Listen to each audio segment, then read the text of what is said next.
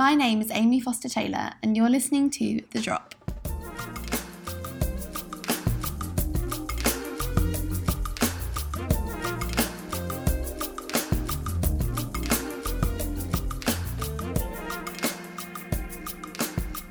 The Drop is an investigative, mindful, and creative dive into the future. Each episode will ask a question or investigate an issue around equality, sustainability, or a better future. So this episode's about migration, and when I first suggested it to you guys, I know you were a bit hesitant, and to be honest, so was I. The thing is, when we're crafting different paths and ideas towards a more sustainable future, I like to consider what the human futures are that we want to sustain. Like, surely that's the point.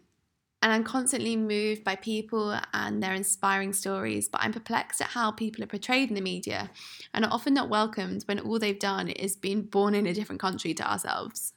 None of us have that story that equals the hardship that people are facing, and so we don't have that first-hand experience. So Amy and I are from England, Bronwyn's from Canada, and Claire's from America, and we kind of don't really realise our privilege at first until we got older, really, that we don't really have to think twice about travelling to other countries or thinking about working or living somewhere else, and none of us have ever been forcibly displaced. Yeah, and I think that was probably why I felt so uncomfortable initially with the prospect of this episode, because, I think it's really difficult for us to talk about experiences that we have no experience of. Originally, I felt uncomfortable too, especially talking about migration, with these issues just seem so distant from us.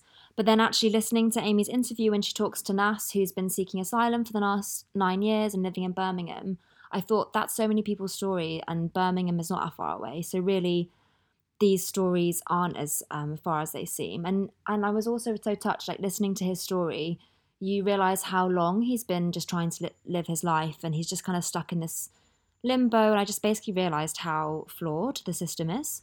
Well, that's the thing, we can't avoid talking about migration when the current reality, as explored through these interviews, isn't good, and it isn't something that any of us would kind of want or advocate for. And by avoiding this current reality of humanity when we speculate possible futures, we're completely leaving it to this, this singular negative media narrative, which is dehumanizing, and actually the whole issue is just really underreported, and it can just perpetuate this problem and create a divide. Yeah, definitely. And we can't be the only ones that are feeling a bit ignorant about this. And I guess that's why, Amy, when I first saw the episode and that it's over an hour, I was like, what the hell? But I think it's good that this episode is longer. These issues are really deep and complex. And we still we've just scratched the surface of this episode, but I think it's quite a good kind of entry into these issues. Yeah, and at the end of the day, we're talking about people here, and they're essentially human stories, and people just like you or I who deserve to have a dignified life, choice, and agency. And, I find it to be such a complex issue, but that fundamental idea shouldn't be complex, and it should be a reality. Definitely. That's why I feel so fortunate to have interviewed the 4 people we have in this episode. They're a real mix of creatives, storytellers, and also a charity. And all of them just place the human story at the heart of the issue. So in addition to Nas, we also have Alice Adie, who's a documentary photographer, and I found she had such a fascinating perspective, having had spent so much time with refugees and migrants herself. I really resonated with her point about vernacular and word choice, and remembering having a similar realization myself, where being white, you kind of have this privilege of being called an expat abroad versus an economic migrant, which also circles back to the conversation about responsibility, where we're the ones who've created this narrative and therefore the ones who need to change it. Yeah, and thinking about the conversation of about responsibilities for the last episode, again, initially I thought this is a giant leap from my episode around supply chains and fashion to suddenly talking about the sort of refugee crisis. But actually listening to Amy's second guest, Lisa Doyle, who is the head of advocacy at Refugee Council, I realised there's so many parallels between my conversation with Luke at Impact and Lisa's. It's just kind of made me see the connection between how all of these vulnerable people that Luke was talking about in supply chains, especially in England, a lot of them probably are people that are seeking asylum that I hadn't realised up until then aren't allowed to work. And so these are the people that tend to get exploited and are probably make up a vast majority of modern day slaves, effectively. So finally we spoke to the artist Lucy Orta about her Antarctica World Passport. What I found interesting about your interview of Lucy is how she says that when she started her work in 1992, she was drawing on the idea of people living in tents, and she made all this tent wear, and it was really heavily criticised, and how everyone sort of said, oh, how can you depict people like this? There's no integrity. But actually now we are so desensitized to those images, and it's quite a common sight for you to go out on the streets of London and see people that are living in tents or sleeping bags. And I guess that's also what's interesting about Alice's work, is it's kind of an antidote to that. And Lucy's work also got me thinking about futures, which, is essentially what this podcast is about. And Antarctica for her represents a place of hope, a world without borders, which is obviously an amazing idea, but, in our current divisive state, is that concept too far off? So the Antarctica World Passport kind of reminded me in a way of an idea called the humanitarian visa. So when I spoke to Alice, she mentioned how we need visionaries, and she recommended a TED Talk by this guy called Alexander Betts, who essentially said that in the age of globalization and things where we have things like budget air travel, why are people drowning at sea? And we really need to transform the way we look at the refugee issue and find opportunities. So using things like a humanitarian visa could save lives. It could remove the chaos from the front lines of these issues. It can also do stuff like undercut the smuggler market.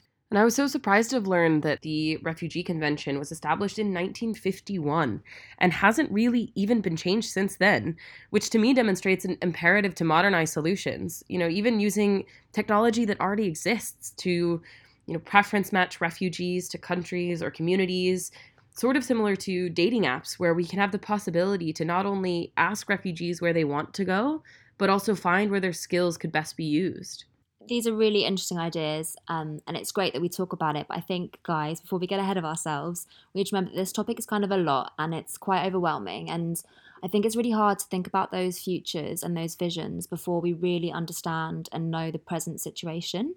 I think this is why this episode is so great, because it takes just a very exploratory approach to these issues. So we're just trying to understand more about what the issues are, what people's needs are before we even try and problem solve. So I think that just approach is needed so much, where at first instance you kind of survey and you just are open and you just listen before you start trying to problem solve or think about the future too much.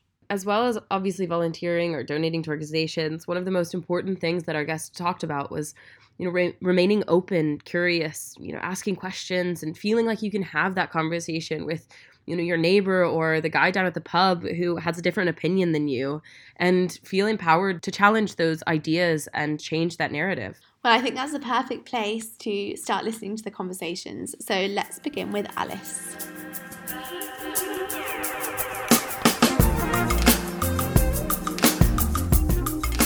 So Alice is a documentary photographer and filmmaker whose work focuses on migration, women's rights, and environmental issues. She spent much of the past couple of years in Greece, Serbia, and France within refugee camps, but also Iran, Somaliland, and most recently Kiribati, a low-lying island in the Pacific which is seriously under threat due to climate change. And honestly, I could talk to Alice all day long, because not only do I love her work, but I also love her really open and curious and kind approach that no matter what places the human at the centre. So to start off, I wanted to find out how Alice began telling these stories. I was always passionate about photography, sort of as a really basic hobby. I was always sort of the family photographer on like holidays. But I studied politics university, and I guess I always knew I wanted to at some point use photography and documentary film, which I was so passionate about, but hadn't done myself. But for me, I wanted to translate these big sort of political themes that I'd learned about at university and translate them visually. So when I went to Calais, thought I would just go for a weekend to volunteer, had no idea that I would define the following 2.5 years.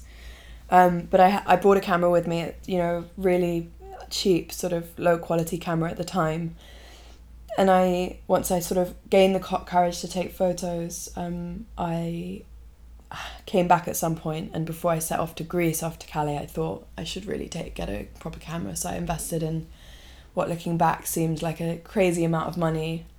It was a crazy amount of money, especially because I didn't identify as a photographer. It was a sort of professional standard camera.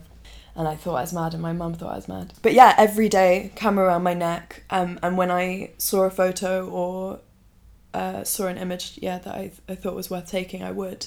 But it was very much a sort of secondary thing to my volunteering. Because I was a volunteer sort of long term over months on end, that I sort of had the opportunity to tell different stories maybe than other journalists who were there just for 2 days or short periods of time. And over these months, I sort of developed very intimate relationships with people I met, and it became increasingly important to me to document what I was seeing, suffering, sort of desperation, the boredom, self-harm, sort of the extent of issues, also joy and happiness and incredible dignity of people, but especially through portraiture. I guess I was very aware of how the refugee crisis was being talked about in the press. And of course, these big headline issues in newspapers, they're always these shocking, overwhelming statistics, these intangible numbers. When I was researching this episode, I kept stumbling across the numbers, like 65.6 million forcibly displaced people worldwide, 10 million of which are stateless, which just seems so huge and so shocking and very difficult to get your head around. When you write about these things, people are reduced to like a number, or large groups of people are clumped together in one description. 1.3 million people crossing the Mediterranean, that sort of seems incredibly overwhelming, but what about the people behind the statistics?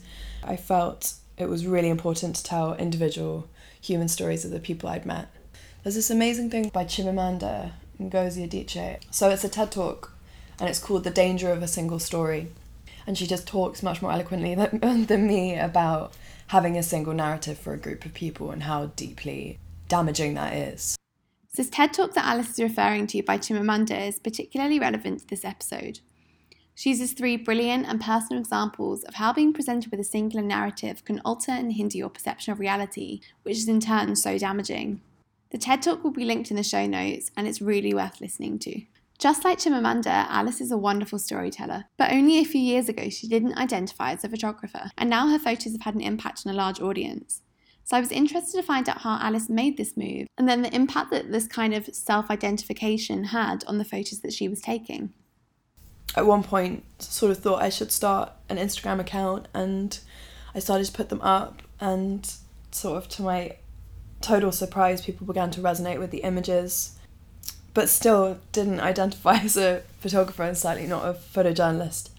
And then I started to get work published, and sort of, I guess it gave me the confidence to sort of self-identify. And then once I identified, it really gave me the confidence to think, actually, maybe this, there is a real purpose to this. And it became easier and easier for me to approach people, which is always a really difficult thing in photography. It's so, but I always say that, people talk about how do you balance sort of personal interaction with being a documentarian, and I say, I've never found that balance, and I don't think there is that balance. For me, I'm really not a technical photographer at all. It's like 90% of it is the interaction with the person, and then the photo is like the last thing. So going back to the kind of refugee camp and your experiences there and those interactions, obviously these are very vulnerable people living in camps, and I wondered what this meant for their sense of identity, not being able to just freely move. I remember so much what people would say is, we thought Europe was a paradise. I just remember that sentence. They would always talk about how they had expected Europe to be. They had such high expectations, and it really always made me think about how like films or like popular culture, it's so easy to understand how you might watch a music video and think that's sort of a realistic representation of how we live. So they had these amazing expectations of life in Europe, and they were just desperately disappointed by the conditions in which they were living when they arrived. They couldn't believe, they would always say, we're being treated like animals, we're like animals, Europe thinks we're animals. Well, Donald Trump called them animals. Right, that was unbelievable. Yeah. Having studied the Rwandan genocide, that was a big thing that I specialised in my degree, and looking at how language in politics and rhetoric, it's a really, really slippery slope. You start to call people, I mean, in Rwanda it was sort of cockroaches and things, but when David Cameron calls, swarms of migrants and this language, this derogatory language like economic migrants, has such a profound impact on like the narrative of a country. Anyway, so back to movement. I think to not be able to move and to have basically no agency over your day-to-day goings on is the most delegitimizing thing, and I think for parents it's sort of the most hard. They have to not be able to tell their kids that things are going to be okay, or how the following day will be, or if they're going to be able to go back to school. A total loss of agency, not only over movement or the freedom to move, but also on your meal times. A total loss of age. I think humans are able to sustain really bad conditions. I think it's not so much that, it's just a total lack of control over your life, which is really, really difficult. You mentioned then the role of the parent. Children are often referred to as the ultimate victims of the crisis, which is understandable. But there was a Guardian article that you wrote, and there was something that really struck me and stayed with me about the concept of parents feeling like they'd failed their children. And it just really resonated with me. I'm not a parent, but I feel like those kind of ideas are so human. And so I wondered about these kind of universal stories and experiences. Yeah, well, I guess that's an important point. What I want to highlight in photography, and especially through portraiture, is sort of, if you're looking into the eyes of someone, you are hopefully that's a tool to build empathy, and you're looking at sort of shared values and shared characteristics rather than differences from these people, even though they're from the other side of the world. But it's so important to sort of remember the universal experiences. I mean, I'm also not a parent, but you can imagine that parents, one thing they really understand is the idea that you just want the best thing for your child. And any parent across the world, I think, can sort of identify with that feeling.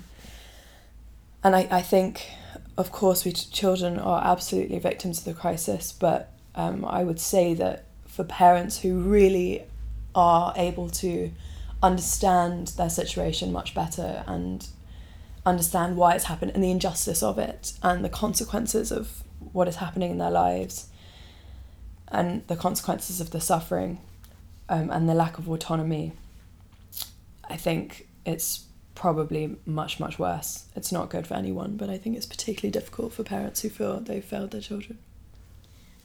So earlier you mentioned how you kind of place the human at the heart of the story and the kind of relationship that you build with the people that you're photographing, which I think is so important because of this negative collective image that the media perpetuates.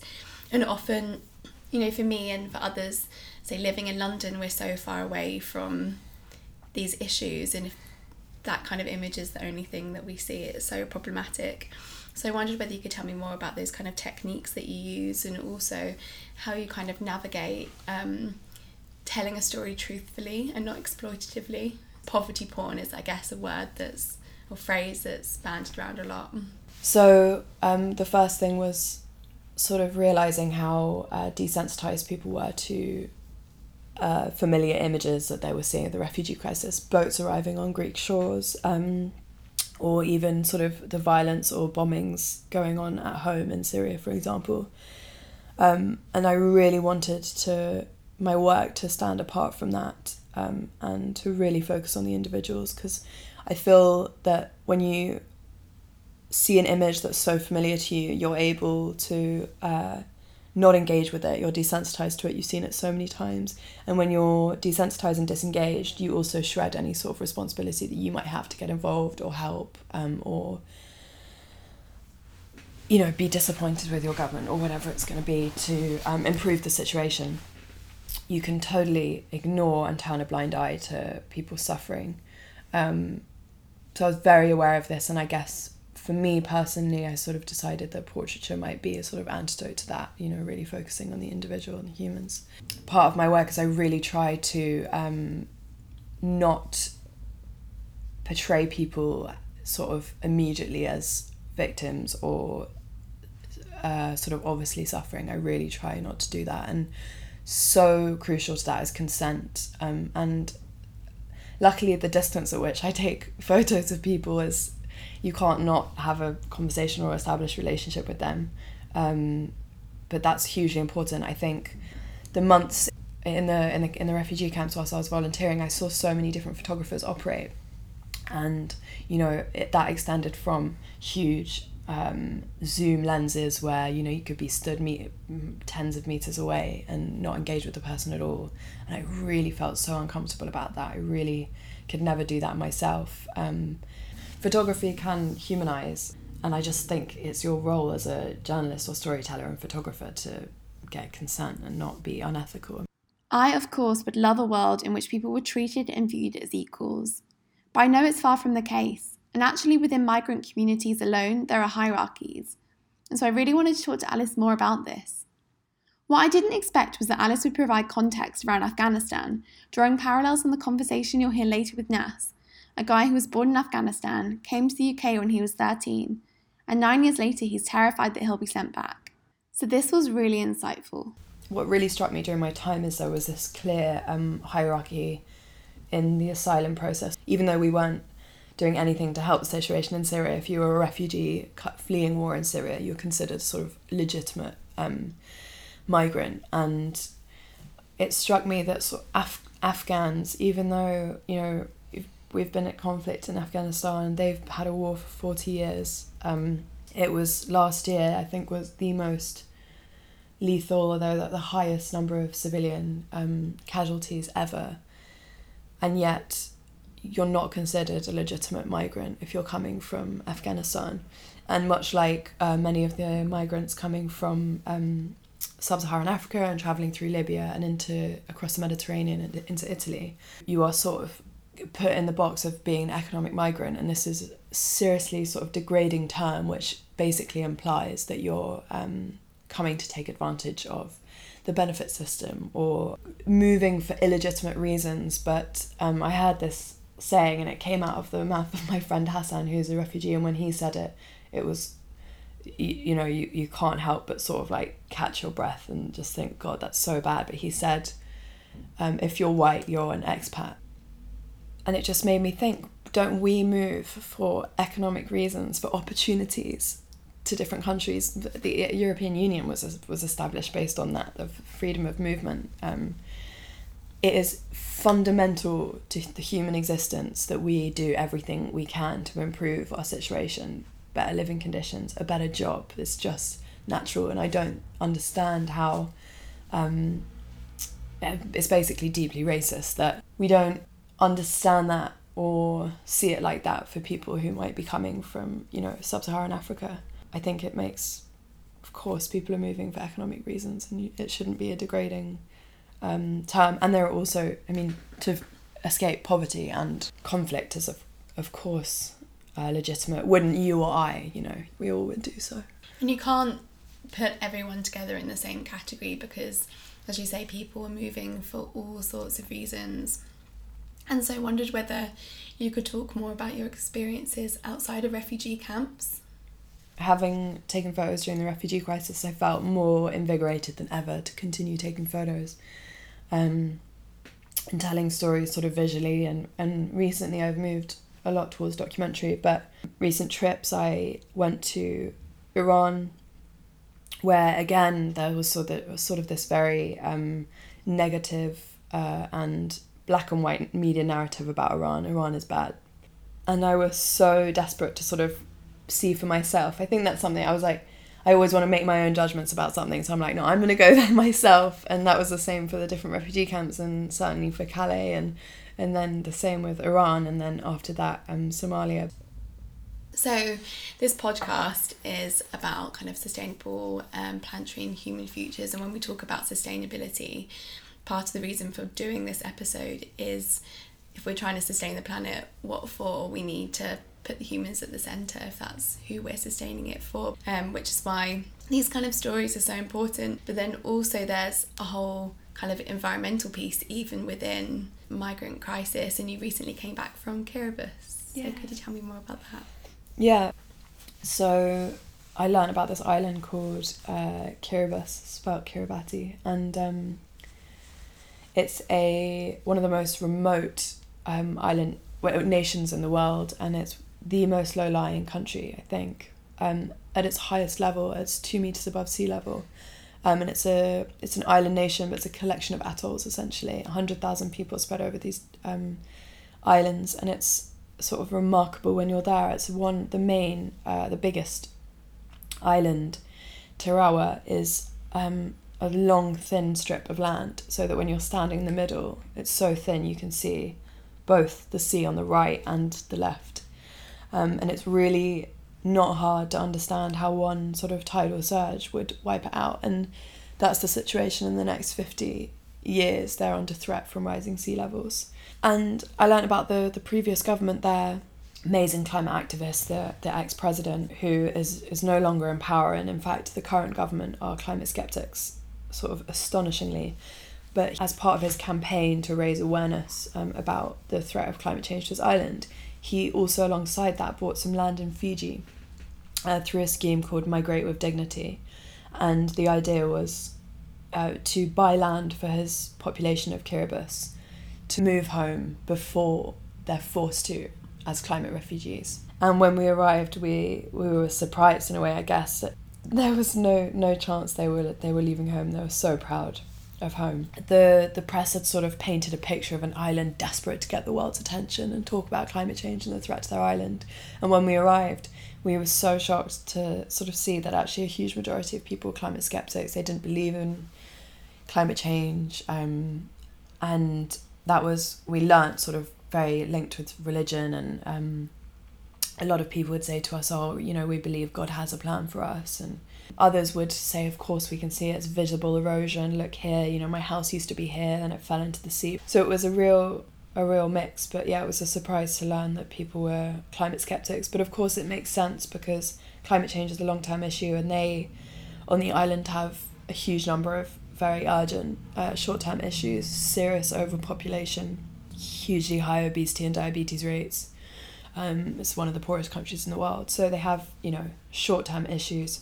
Part of the island is so overpopulated, it's as populated as Hong Kong, but if you bear in mind, Hong Kong is built upwards, in skyscrapers, and here you can't build above one sort of bungalow level because the land would literally sink.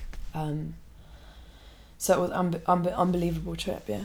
Yeah, we often talk at the Drop about trying to engage the unengaged and how you do that and whether it's worth doing that. But then that's one thing when you're talking, I guess, say here in London to people, but then talking to the people who are actually at the centre and the heart of the issue, that must be such a tricky thing to see. Yeah, so the government are really they forbid journalists from coming and talking about climate change. And we didn't have an official film permit, so we're essentially there covering climate change without the government's permission. I mean, and I think it was also a question of education. The more educated people are desperate to talk about climate change, it's absolutely a matter of priority. And of course, how can the continuing existence of your island nation not be an absolute priority? Alice's role as a documentary photographer is of course that of a storyteller. So while finding and documenting the story is probably the largest part of the process, telling the story to an audience is what's really important, like getting the message out. So I wanted to find out how she does this and how her photos can actually make an impact. I was very lucky to have a portrait of a 11-year-old Syrian girl called Yamama, who I became very close with. It was published on the front page of The Guardian, and it was for their Christmas. Every Christmas they do a big fundraiser, and that year the theme was child refugees, and it became the most successful fundraising campaign they'd ever had. I can't remember exactly how much they raised, but it was an astonishing amount of money. And I really remember that felt like such a important point in my journey, that for once I could see the tangible impact of taking an image. And I think with social media you don't see that. Being in London, we feel so far away from these issues, but then actually when you think about kind of our actions throughout history and still today, we are so closely connected to these communities that we've spoken about. And especially when it comes to kind of climate change and disasters, we're maybe the least vulnerable to disruption, and then we're also the least welcoming to migrants. So how do you think we can kind of strive for greater universal equality? Is that what we should maybe be striving for? We should be absolutely striving towards greater equality, and I really believe in our ability to do so. I really, really believe that social media will have a huge role to play in that. I think even looking at the past 2 years and the conversations we're having that I never would have thought were possible. Sexual harassment, the Me Too movement, period poverty, body positivity movements, and just like burst the bubble of perfectionism on Instagram and just remind people of the real world. I think it's good to remind everyone of what's, the important issues. Used in the right way, I think social media can start conversations that really make a difference. And especially, social media is predominantly used by the young, and we're, inheriting a world that we're not happy with, and we're desperately striving for more. So it's not a European refugee crisis. Migration is a worldwide global issue that is only going to increase. So really it's up to us to be visionaries and to reassess how we view borders in the modern era. I mean, how low can we get in terms of turning a blind eye and denying our not only legal responsibility? I mean, this is law, it's legal responsibility, but also just moral responsibility to help. One of the things I always think about is, what will our children's generation look back at about our lives and think, what was that? What were you thinking? And I always think that, that's a good thing to remember, that society is always progressing, I think. Even though at the moment it sort of feels like we're taking a few steps back, I do feel hopeful about positive change.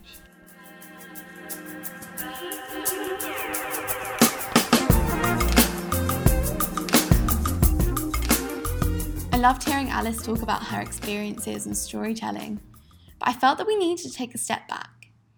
Alice really made me feel that everybody is just human and everybody deserves the right to live the best life that they possibly can. So I just didn't understand what was hindering people from doing so, from living a life in a safe country, and what the reality was in the UK with regards to policy. So next we spoke to Lisa Doyle from Refugee Council.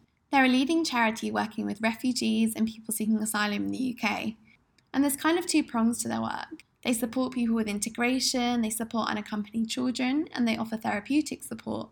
But they also use the experience of the people that they work with to highlight to government where problems lie within the system and to try and make the lives of those that arrive to the UK a bit better. So Lisa's now the head of advocacy at Refugee Council. And thinking about approaching this episode originally, it seems crazy that we considered not doing it because of our lack of personal experience. I think this to me sounds like a problem. We need to be doing our part in changing this unfair reality. And similarly to Alice, Lisa doesn't have a personal migration story. So our conversation began by Lisa telling me how she got started. I've always had an interest in fighting injustice and addressing inequality. I'm an academic by trade many years ago, so my route in was through research. It was an issue that I didn't know a lot about at the time. I had some basic knowledge. My PhD and my academic work is in the field of human geography, so I understood at a basic level about human migration, but I knew there was a lot of issues and a general sense of people not being treated right. At the time there was a lot in the press around refugees, lots of anti-asylum narrative, and it was increasingly making frustrated and angry, and this was a really good opportunity to come and do some work which provide practical assistance to people who had arrived in the UK and to help them integrate. Do you know why that was, that kind of anti-asylum narrative? At the time, there were lots of issues around high numbers, or what were perceived as high numbers, reaching the UK. So the numbers peaked in 2002, and although they then reduced by 2005 to about the same level they are today, the narrative had continued. There was a lot of newspaper front pages about spongers and people coming over here to take our houses and our jobs, those kinds of things, basic misunderstanding of what asylum is all about, and government wanting to actively reduce those numbers and looking for a way to reduce people reaching the UK or deter them by some misconception about why people arrive here and what research they might do about the system before they arrive here. 2015 was a really interesting moment, and the general public became much more aware of refugees. It's often talked about the refugee crisis, but actually it wasn't. The fact is, it was when refugees reached Europe and therefore became a crisis in the mind of European governments, forgetting the fact that 86% of the world's refugees live in developing countries. As Lisa Doyle was head of advocacy, I felt that she was best placed to tell us about the positive change that we should be advocating for. The UK does do a lot of work in terms of aid to regions surrounding areas of conflict, but we see very few refugees and people seeking asylum in the UK. So, less than 1% of the world's refugees are in the UK. 3% of the asylum applications across Europe last year were to the UK, yet the narrative is, we're doing lots, we don't want people coming here. It's a trick of geography where we are. If we were Italy, if we were Greece, our government will be saying slightly different things, and we are making it as difficult as possible for people to reach the UK to claim asylum. You have to be physically present in the UK in order to put in an asylum claim. And therefore, the more barriers you put up to people reaching here, then the less responsibility we share. We are a rich country, comparatively. 1 in 4 of the population in Lebanon is a refugee. I think we can do more than less than 1% of the world's population. And there has been some movement. The Syrian resettlement program, 20,000 people over 5 years. That's amazing, but that's due to expire in 2020, and we would like to see resettlement at least at that level continue. So let's just go back to basics and start with a little language lesson. What is a migrant? What is a refugee? What's an asylum seeker? Refugees and people seeking asylum are migrants, but the issue here is about them being forced. It's about that element of choice. So the definition of the refugee is bound up in the Refugee Convention of 1951. So the Refugee Convention is the policy that Alice brought up earlier and that Lisa will go on to explain that's super outdated. So the Refugee Convention was drawn up after the horrors of the Second World War and what happened to people who were fleeing the Nazis, and the fact that many countries turned people away. So there was an agreement that convention needed to be set up so that that would never happen again. It's around, you are forced to move, you are not making a choice, and you are forced to move because you think your life is at risk for reasons of race, religion, nationality, membership of a particular social group, or political opinion. A refugee is a person who governments decide meet that definition. A person seeking asylum is when they've left their country of origin and they have formally applied in another country, but that application has yet been determined. They've got a legal right to be here, but their rights and entitlements are curtailed, and it's not until they are granted refugee status where they can join mainstream society properly. If you are someone seeking asylum and have not got your status yet, you aren't allowed to work. You have very, very little choice about where you live. So if you can prove that you're destitute and you've got no means to support yourself, then the government will give you accommodation and subsistence money, but that accommodation, you have no choice where that is. So there's been a lot of controversy about standards of accommodation. You live on £37 a week, and then you wait for your decision on your claim. You go through that process, but at that point you're kind of living in limbo. You can't make choices. There are restrictions in some rights and entitlements, so access to education or student finance, and then when you're granted refugee status, if you're in that accommodation, you're given 28 days to leave and your money is cut off. You have to find somewhere to live and an alternative source of income in those 28 days. Bearing in mind you've not been allowed to work, and that's a policy decision that makes no sense. As a government, they have said, we know you can't go back, we know you're at risk, stay. We'll protect you, apart from in 28 days' time, we won't. It's extremely challenging. We've done lots of research in this area, and last year we did some research, and everyone that we spoke to who'd come through our service at the end of that 28 days, no one had stable accommodation. So it's the removal of those barriers so that people have a chance to shape their life.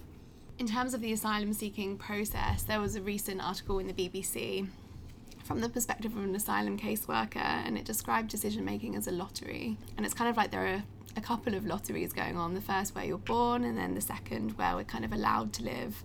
So what's this process and this reality like? It's perplexing for anyone going through it, and scary. You know, there's a lot at stake there. You're often doing this not in your own language. This is an important distinction around migration, that of those who have chosen to come to the UK and those who haven't. If you've chosen to come to the UK as an economic migrant, there's a high probability that you will have English language skills because you have chosen this place in order to come and work. If you're forced to flee, and you're forced to put your lives in the hands of smugglers because there are no safe and regular routes to get into the UK, then you can actually end up anywhere. We know people who they pay their smuggler, they're in the back of a lorry, and then they come out and they don't know what country they're in. So they're not prepared in that way. They don't have that kind of support there. So you have to prove that you are at risk. The evidential threshold can be quite high. Sometimes people find it difficult to show that it's them personally, and there's a lack of consistency, I guess, and that's what came out in that article, that what we would like to see is a fair process that gives people the opportunity to make their claim properly, and this involves also having the right type of legal support and being able to talk through how that goes. The fact is that the Home Office consistently gets decisions wrong, so about a third of initial negative decisions are overturned on appeal. That's a huge number of people, and those are people who initially get a decision and think, I've got to go back there, and I'm terrified, I'm still at risk, I may lose my life if I go back there. There is some inconsistent decision making, and these are life and death decisions, and they've got to be right. If you get these decisions wrong and people return, you could be putting them at risk. A common misconception is that people want to come to England. They're fleeing their home simply because they've heard great things about the UK and want to live there. There are so many things that are wrong with this narrative, but a fundamental element that's missing is a failure to acknowledge everything people are leaving behind to come to a new country. It's not a decision that's taken lightly. It's the circumstances that have forced them to flee, but they're fleeing their country, but also their families, their communities, their jobs, their schools, their education, their skills. And for us, a big issue at the moment is around refugee family reunion. So when you are granted refugee status, you have a right to apply for some of your family members to join you, but who you can apply to join you is incredibly restrictive. You come to the UK, you're granted status, and then you realise you cannot bring those people who you are completely worried about at all times and are at risk because they're living in the same situation that you've lived in. If you're a child refugee who has arrived on your own, once you're granted refugee status, the UK doesn't allow any children to have family reunion rights, and that's rare. So we're one of 2 or 3 countries in Europe that don't allow that.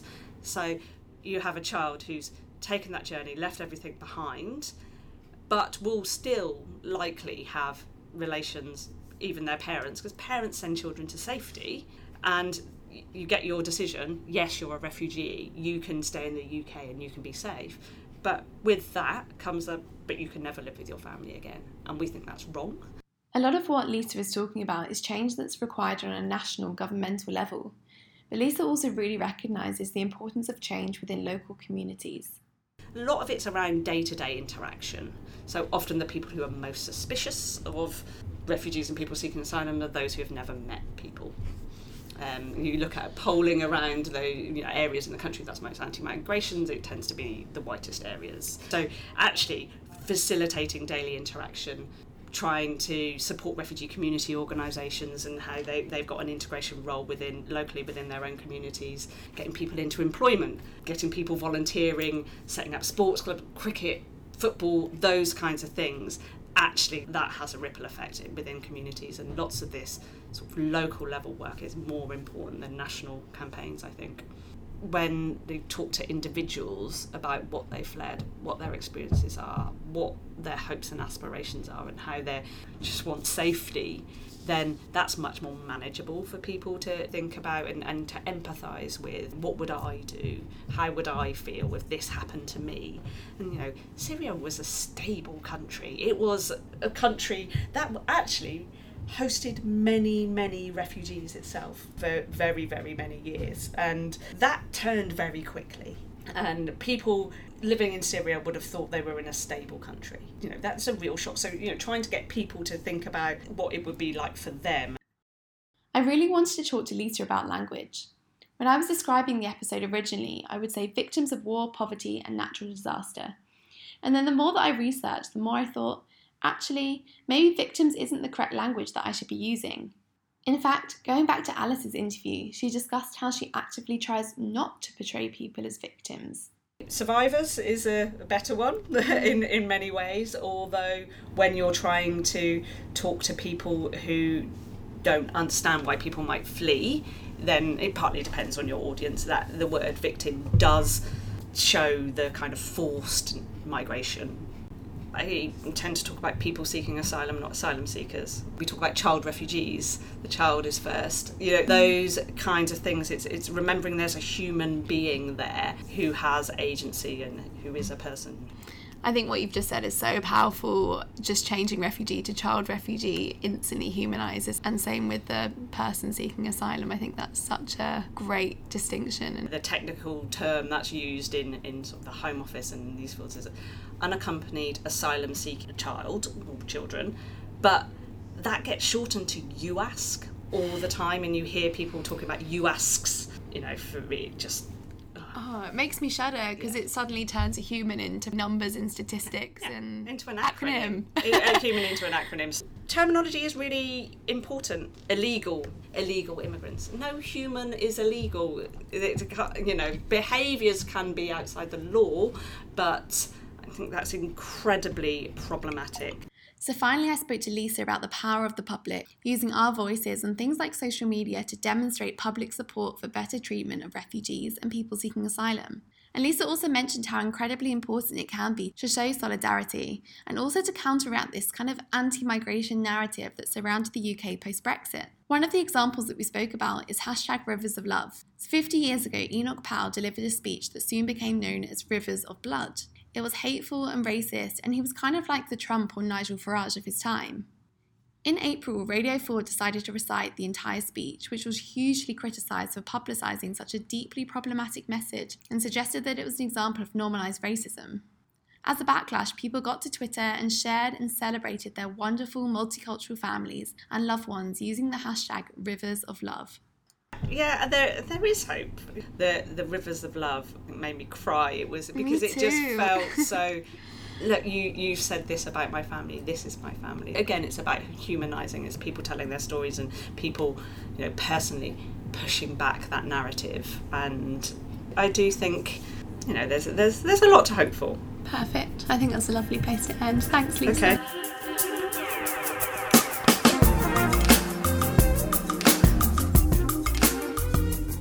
After hearing from Lisa, we felt it was so important to hear from somebody who had their own story.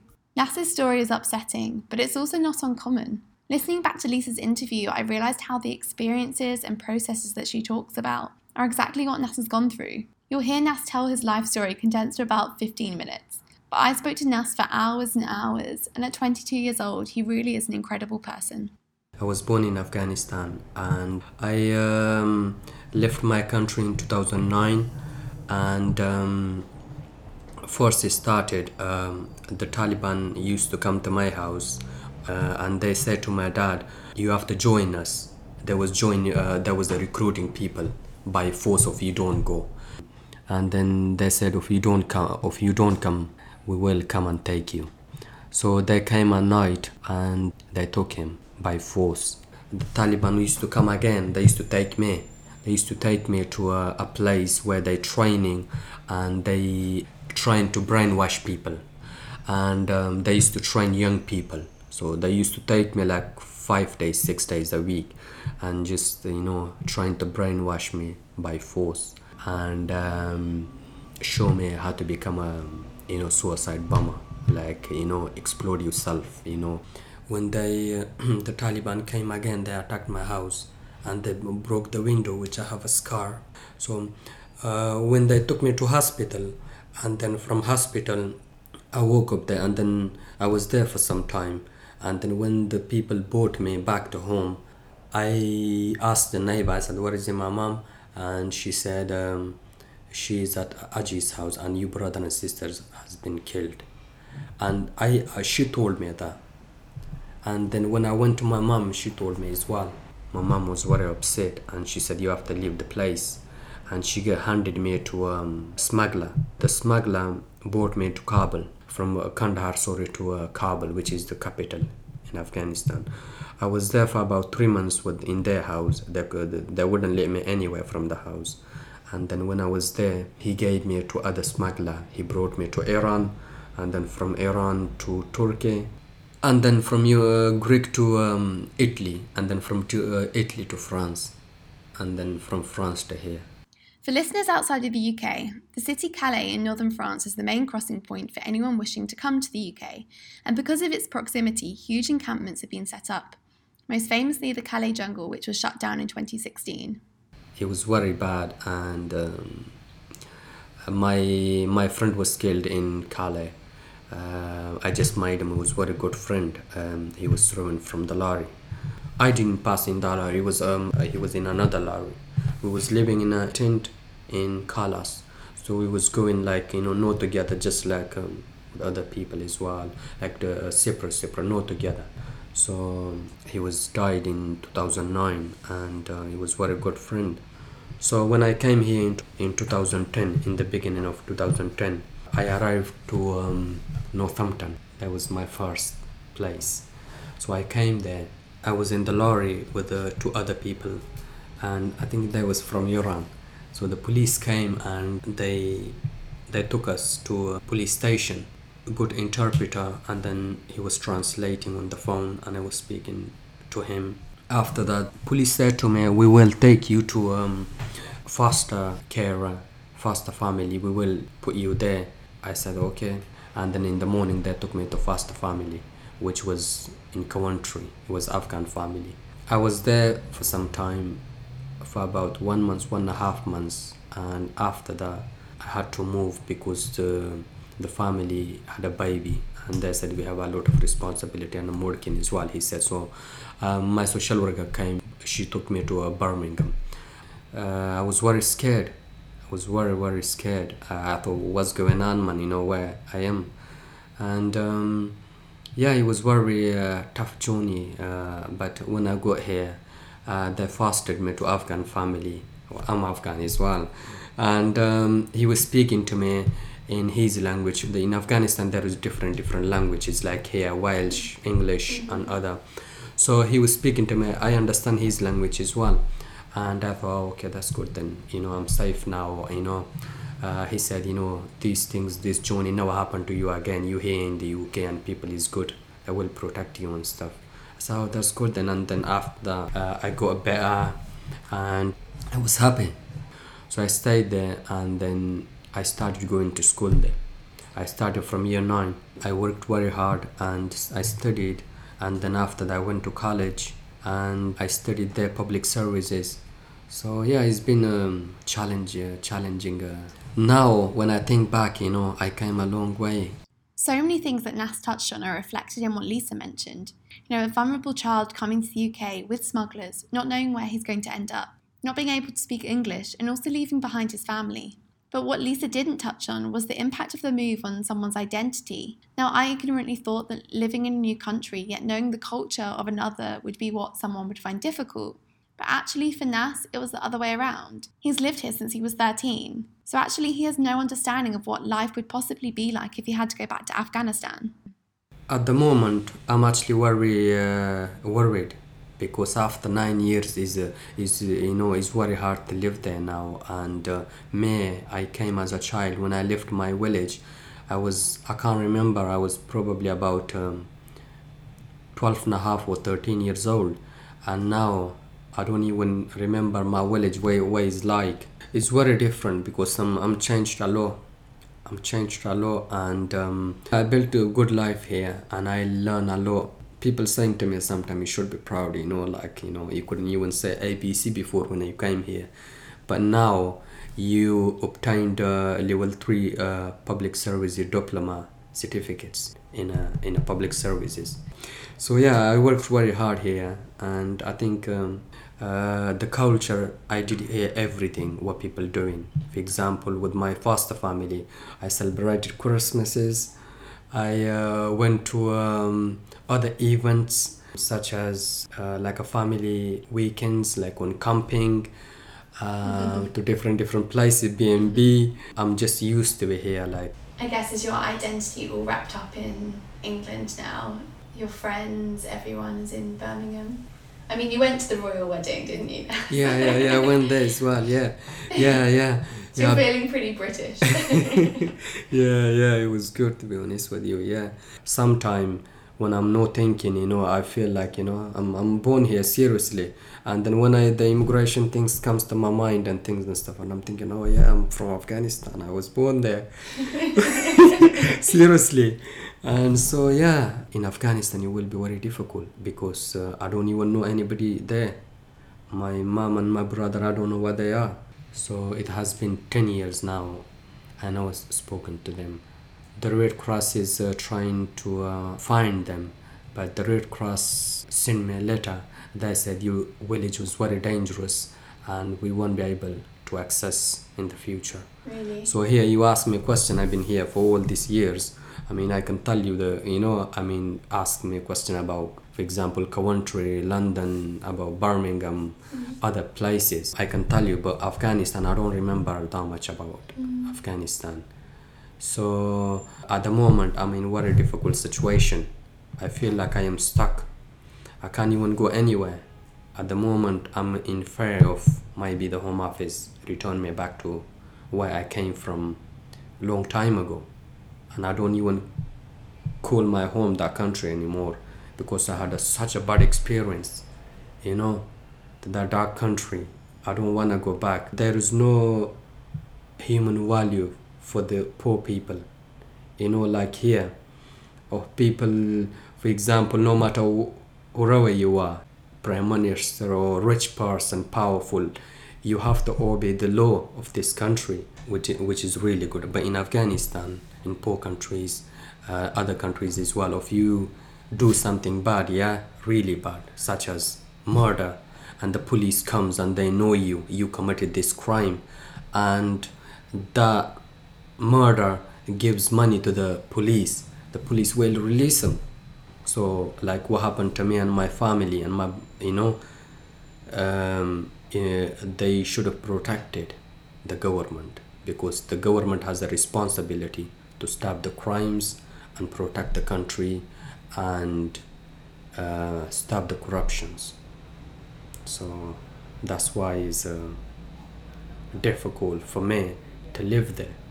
So as far as I was aware, Naz was a guy who had fled Afghanistan as a child because it was dangerous. His dad had been kidnapped, his brother and sister murdered, and his mother decided that he had to flee. You don't hand your child over to a smuggler unless you truly believe that that's the only choice in order for them to survive. And then he'd been in the UK for 9 years. And so what I couldn't work out was, why had he not been granted asylum? Why was he living his life in limbo? What was the process he was going through, and what impact can that have on an individual?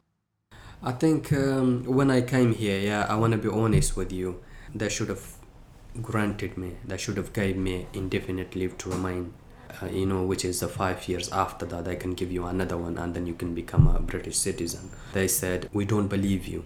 Why would they have any reason not to believe you? They said, you don't have evidence what happened to your family. And I saw the court papers other day. It says, you came that young and you got that much power in your case like an adult. And I was like, that's what happened to me. Of course, I'm gonna tell you the truth. That's what happened. That's what I seen on my own eyes. They didn't accept my case, and they gave me a discretionary leave until the age of 17 and a half. When I turned to 17 and a half, they gave me 3 years and a half status. So once that finished, I applied to extend it. So after that, my life became a bit drama. But I feel like, I've been here like 9 years now, you spend it, for example, that much money on me, like to school, obviously, the government paying things and stuff. I can't even apply for any job at the moment. I can't, I'm the type of person, I want to work hard on my own hands, I don't like government money, I don't want to put pressure on the government. They should have granted me now. So now I'm an adult, I'm 22 years old, and I can get a good job. For example, if I get a job in a fire service or police, I can contribute to the country. I can pay taxes. I can help people, People like me here, some people think, oh, they're criminals, or they came from different country, or they do bad things and stuff. Not all the same. You can find good people and bad people in every society. No matter where they from, where they came from. I don't think it seems alright, Now after 9 years, they're saying to me, you can go back, and you've been educated, and you adult. I'm not an economic immigrant. I'm just terrified at the moment, just worried and scared, and I don't know what's gonna happen, where I'm gonna be living, where my future is.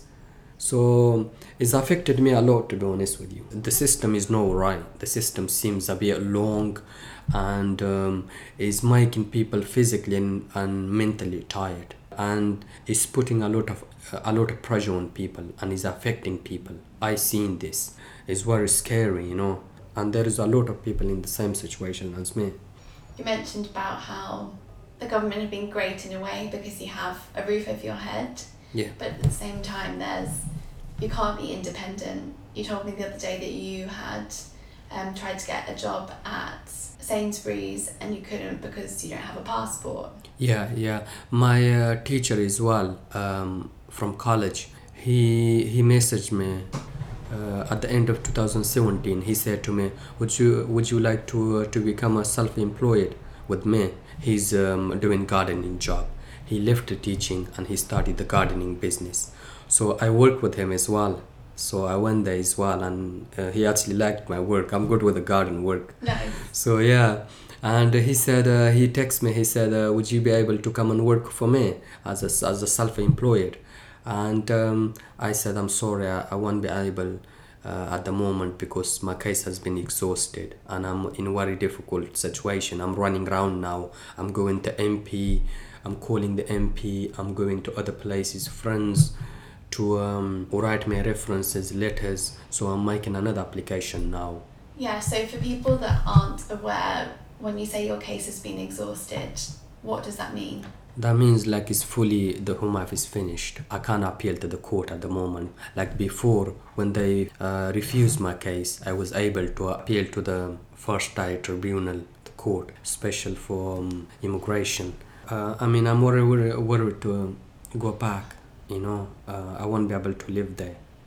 So I will see what's gonna happen. I have trust in God, he can turn it around, because you never know what's gonna happen. So that's why I have hope. So God has the plan. I think what's really incredible about Nas is that he recognises the importance of his own voice. It can't be easy to talk about such experiences, but he doesn't just consider what telling his story might mean for him, but all of the other people who have equal stories and hardship and deserve to live their life and not be scared of what could happen. This is personally very important to me, to tell people about my stories, because there is a lot of people in the same situation as me. And there was a quote from Martin Luther King. He says, our lives begin to end the day we become silent about the things that matters. So I want to tell the world, I think this is very important, because it doesn't help me, it's going to help other people.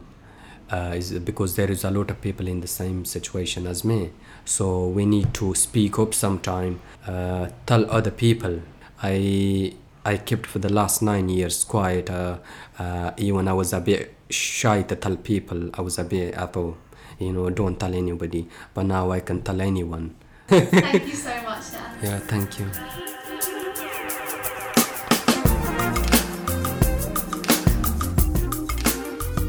Now, we can't forget that The Drop is a creative dive into big issues. So in addition to Alice, who uses portraiture to tell human stories, we spoke to Lucy Orta, a Paris-based visual artist and one half of internationally acclaimed Studio Orta, along with her husband Jorge, to talk about creative and interesting ways of engaging large audiences with topics such as migration and environmentalism.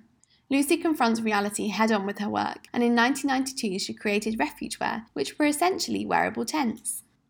So you've been working in the space now for over 25 years, so I wondered whether your perception of reality had changed, or whether you'd seen any progress, or even whether your idea of utopia had changed in that time. Back in 1992, when I began making the refuge wear, people wouldn't have imagined it would have gone against human dignity to have a human being living in a tent on the street, and it was heavily criticised by intellectuals in France at the time.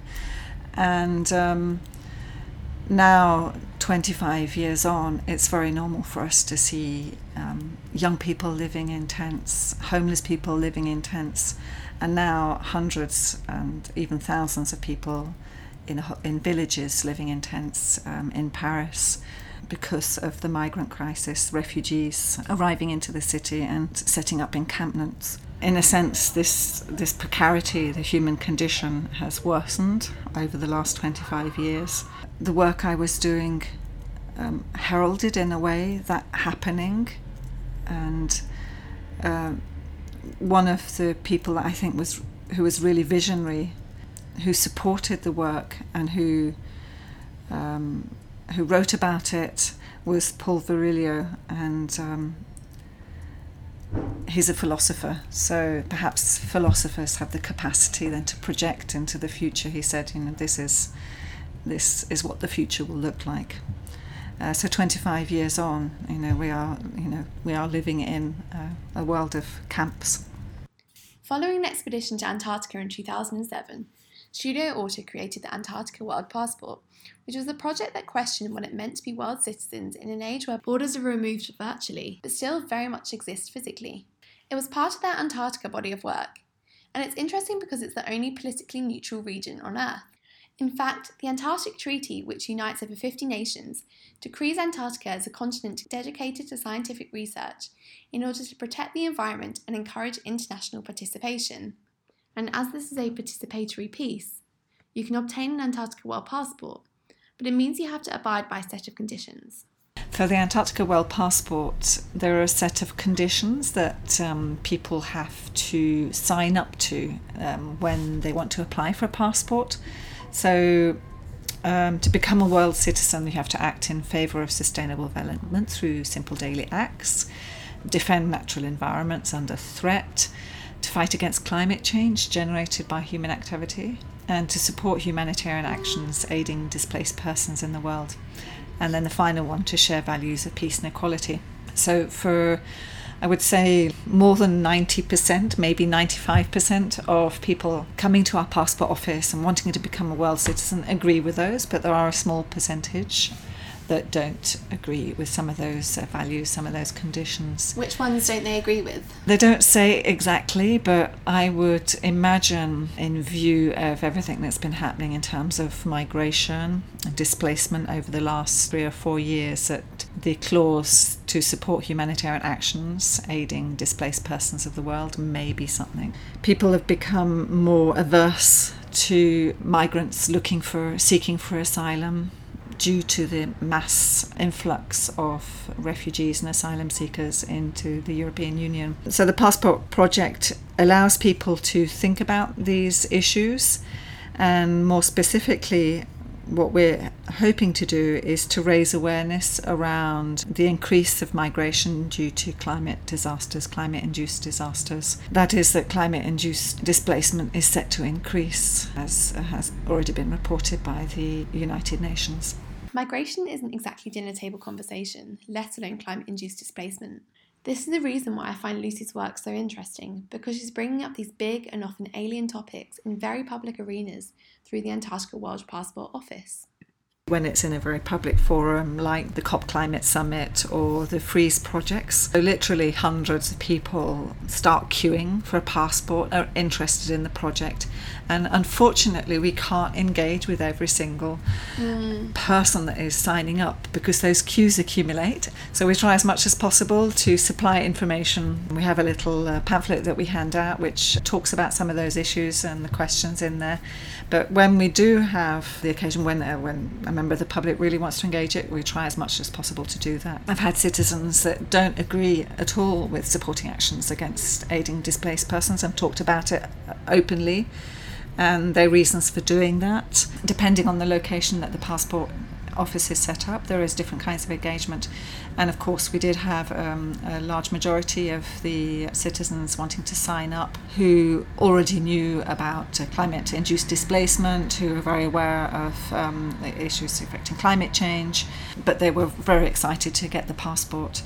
And we also had the general public, an Antarctic explorer, but we also had the great-granddaughter of Scott, who had seen it advertised and who had come specifically to get her passport in honour of her great-grandfather. So there are moments like that which are absolutely fantastic that you take away with you. I think, yes, the passport message is getting out. Yeah.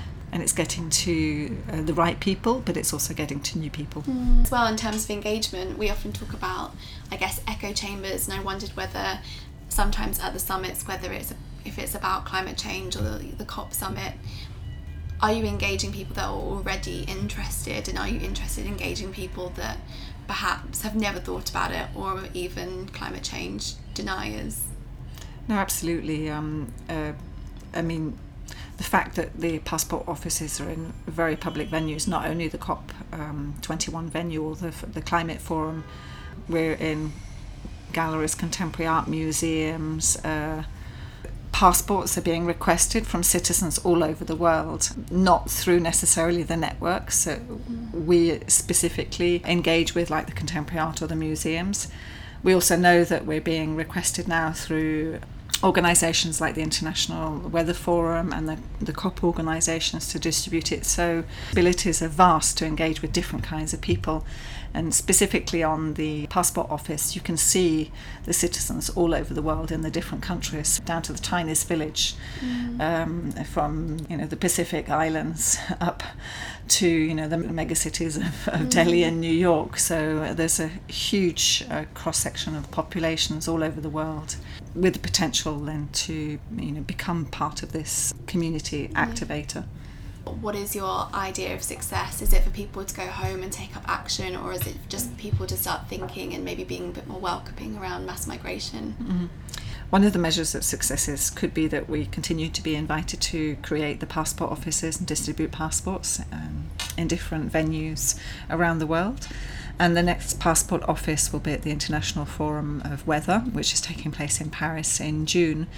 And this is the first time that they're introducing contemporary art as a means to engage with the general public around issues pertaining to weather patterns and, of course, climate change. Yeah, you could say that that's very successful because it means that we're entering into dialogue with new people in situations where people are generally interested in becoming more aware about climate, and to encounter a project like this which allows them to think differently about how climate might affect not only our planet but also the people that live in the planet is really important. Another measure of its success is the fact that passports are requested on a regular basis through the online passport office.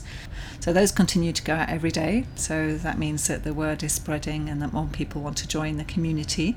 People signing up for the passport want to be engaged on another level. We've been thinking about how we can take the passport through to a next phase whereby those that are signed up and on the database around the world may be able to act collectively on a specific issue with their Antarctica World citizenship. I want to talk finally about human futures and dreams and hopes and ideas. There's a quote by Oscar Wilde that says, "Progress is the realisation of utopias." And then also read an article where Jorge had said, "Utopias are disappearing behind money and success. It's up to us to show youth the possibility of these ideas." And the idea of utopias are also criticised. So do you believe the idea of a utopia is important? And what visions of utopia do you believe are necessary? Well, Jorge wrote a manifesto about utopia, and he lived through what was considered, the utopian youth of the 70s, looking for the new futures, and also lived through the frustration that the utopia couldn't be realised. So based on that manifest, we're thinking that utopia should be a functional utopia, something that could actually exist, something that we can build on, something that is possible. So we're very positive about changes that can be made through our artistic processes. We call that catalyst art, or art as mediating change, all kinds of different terms, operational aesthetics. So we're very hopeful in the possibility of utopias being realised. Perhaps the utopias are made visible through the work we do, in particular the Passport Office. And if we can all act together to defend these natural environments in favour of sustainable development and support progress, human progress, peace and equality. So it's possible, and the Antarctica Project, the merging on all those nations, each person keeping their individual identity, but there's kind of this blurring of the borders, of fusing together in a natural process, perhaps. Yeah, we want to see that realised. Yeah, I wanted to end the interview by talking about human futures, and Antarctica for you was a metaphor for peace and for hope. So what gives you hope about the future of humanity in an age of climate change? What I'm really hopeful about is that technology can be harnessed to bring more people together, to help mediate discussions and communities in the future on a more efficient and a larger scale.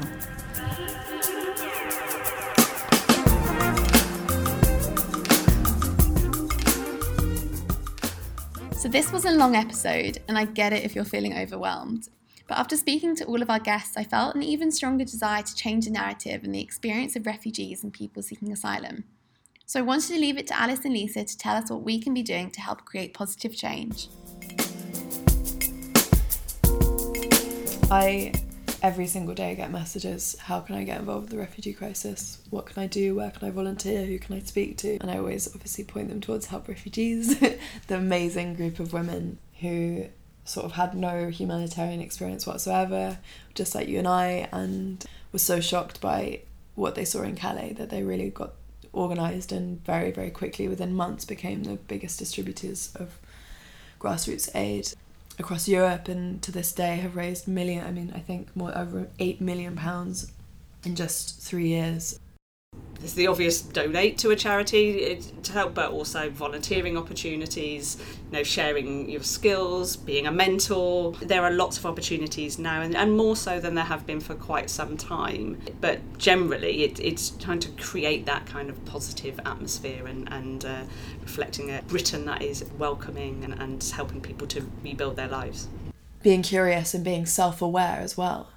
All these conversations about white privilege, not only white privilege, but the inherited privilege of where we're born as well. Like, it's a lottery whether you're born in Somalia or London, and that has a massive impact on the course of your life. And we don't really talk about nationality yet as this inherited privilege, but it is. I'd also like to add that if Nasser's story stuck with you, since we spoke, he has launched a campaign on change.org, and it will be linked in the show notes. I know for sure that he appreciates every single signature on that petition.